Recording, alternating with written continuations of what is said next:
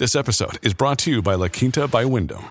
Your work can take you all over the place, like Texas. You've never been, but it's going to be great because you're staying at La Quinta by Wyndham. Their free Bright Side breakfast will give you energy for the day ahead. And after, you can unwind using their free high-speed Wi-Fi. Tonight, La Quinta. Tomorrow, you shine. Book your stay today at lq.com.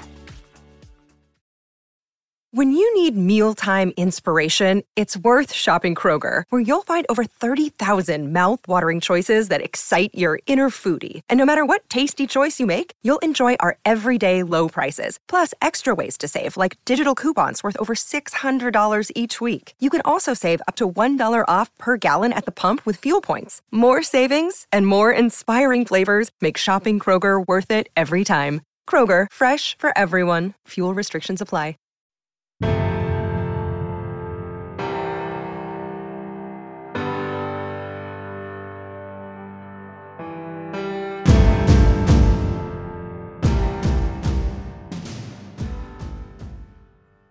My favorite event each year is the Lawrence First and Goal Clinic.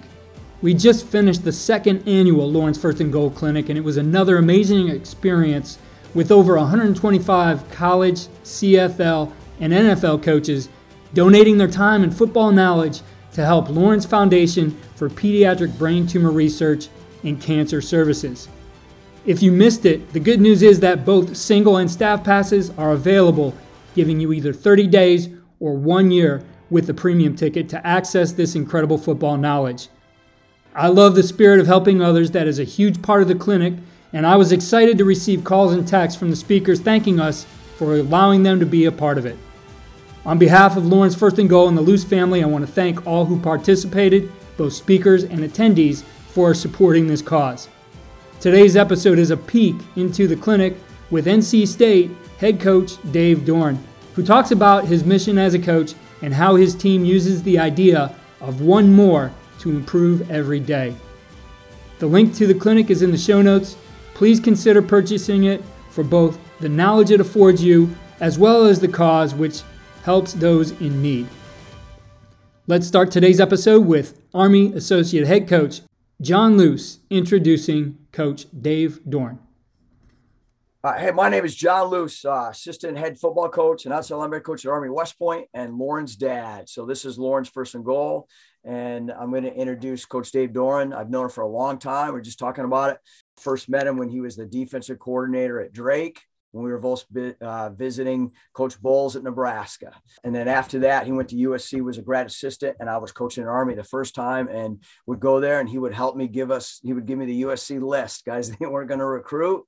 And then went off and did great things at Montana, and then ended up being the DC eventually at Kansas and also Wisconsin, did a great job, and then landed the Northern Illinois job where he continued to do a great job, has really tore it up in NC State, especially lately. And going into his 10th year, they went to the Holiday Bowl to play UCLA, and then they had UCLA had a COVID issue, but still finished 20th in the country and had an unbelievable win. I bet most of the guys out there watched that come back against North Carolina. But just want to thank Coach for taking the time to do this. We're all very busy recruiting, obviously, the way it's going. And I just want to welcome Coach Dave Doeren, head football coach at NC State Wolfpack. Appreciate it, John.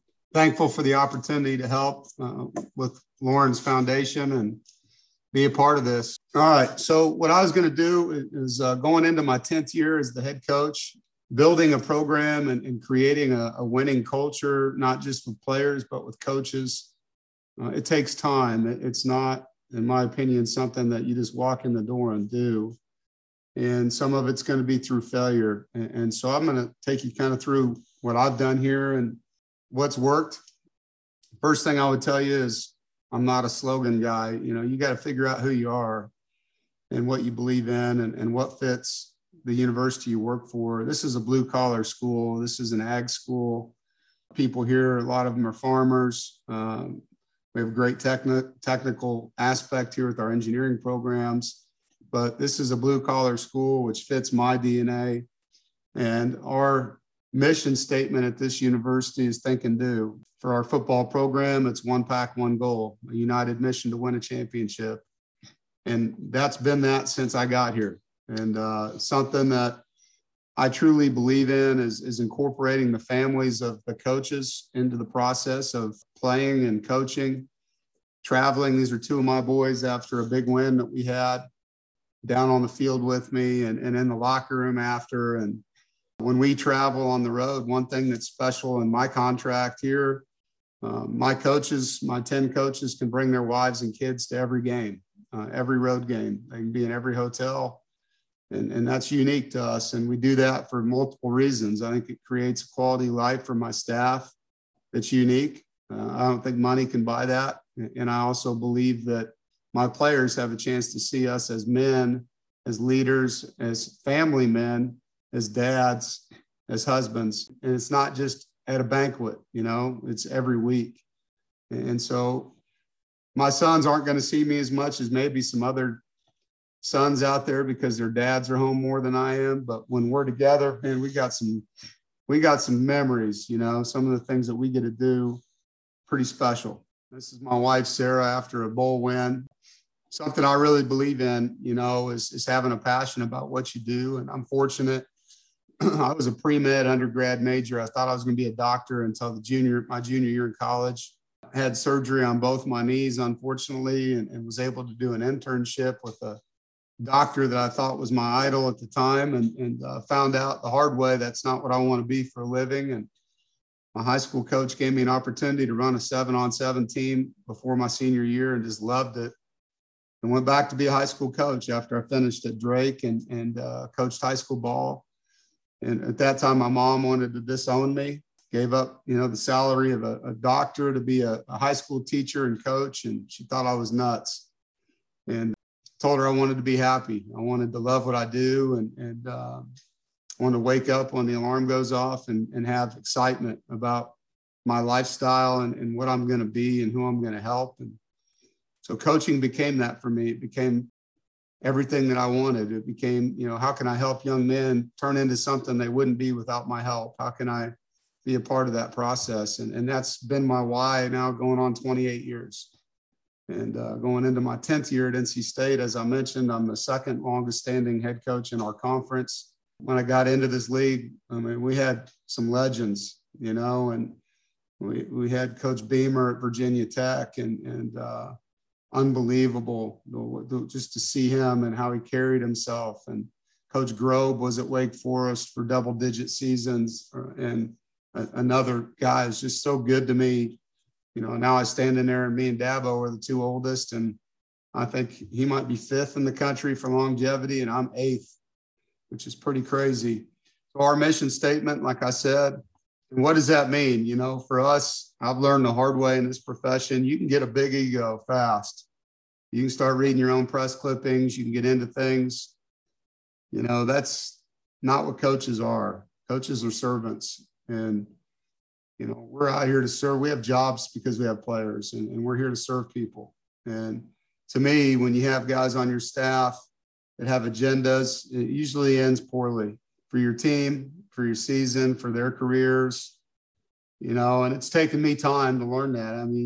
In my climb in this profession, you start hearing your own stuff, how good your defense is, how good your offense is, and how innovative you are. And you've got to be guarded against those things. I think having a partner in life that can keep you grounded is really important. And I say that because, as the head coach, when I interview people, it's one of the things I look for, is this going to be a team player? And I'm not saying he doesn't want to be a head coach or a coordinator or be the best at what he does. I want that for him.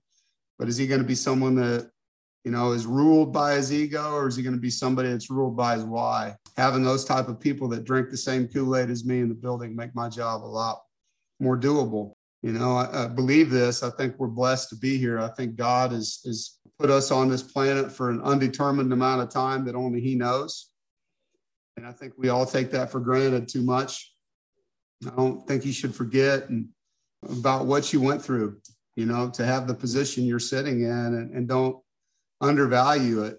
We all learn perspective the hard way. And I constantly remind my staff and team of that. I did today. We got off the practice field and I shared a quote with them today just about that. At some point in our lives, God's going to say, time's up. And that's it. You don't get to question him, and so we need to take advantage of the time we have. How do you do that? I think as a coach, my job every day is to try to be better than I was. My players' jobs is the same. We call it our one more at NC State. And what is the one thing I can do better today? And at the end of the day, did I get it done? And if so, what did I do to make that happen? What was the process of getting better? If I didn't get it done, why? Why didn't I get that done? And if I got it done, then I'm going to find something new. As I watch practice today as a coach, I'm watching what can I do better? What can I challenge my staff to do better? What can I reach out to a player about that I know he can improve on? And then these guys write it down. We write down our one more every day. So, you walk in one of our meeting rooms, there's going to be a piece of paper in front of that guy's desk that has his name on it. It's going to have 15 lines because we have 15 practices, and each one he's going to have something he wants to get better at.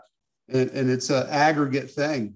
When you have 100 players, for easy math, each player has 1% improvement per day. That's 100% growth for your roster. And if you do that 15 times, it's 1,500 times. And you're comparing that to the 12 teams you're playing against. And you control these. A lot of these things, it's not even all physical. Injured players can have a one more. I'm going to help somebody else, or my body language.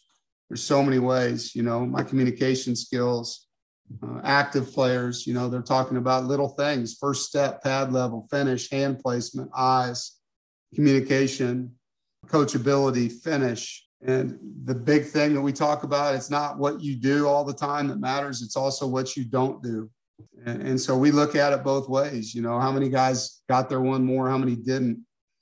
And is constantly pushing that. And I think that's why we're so good at developing players at NC State.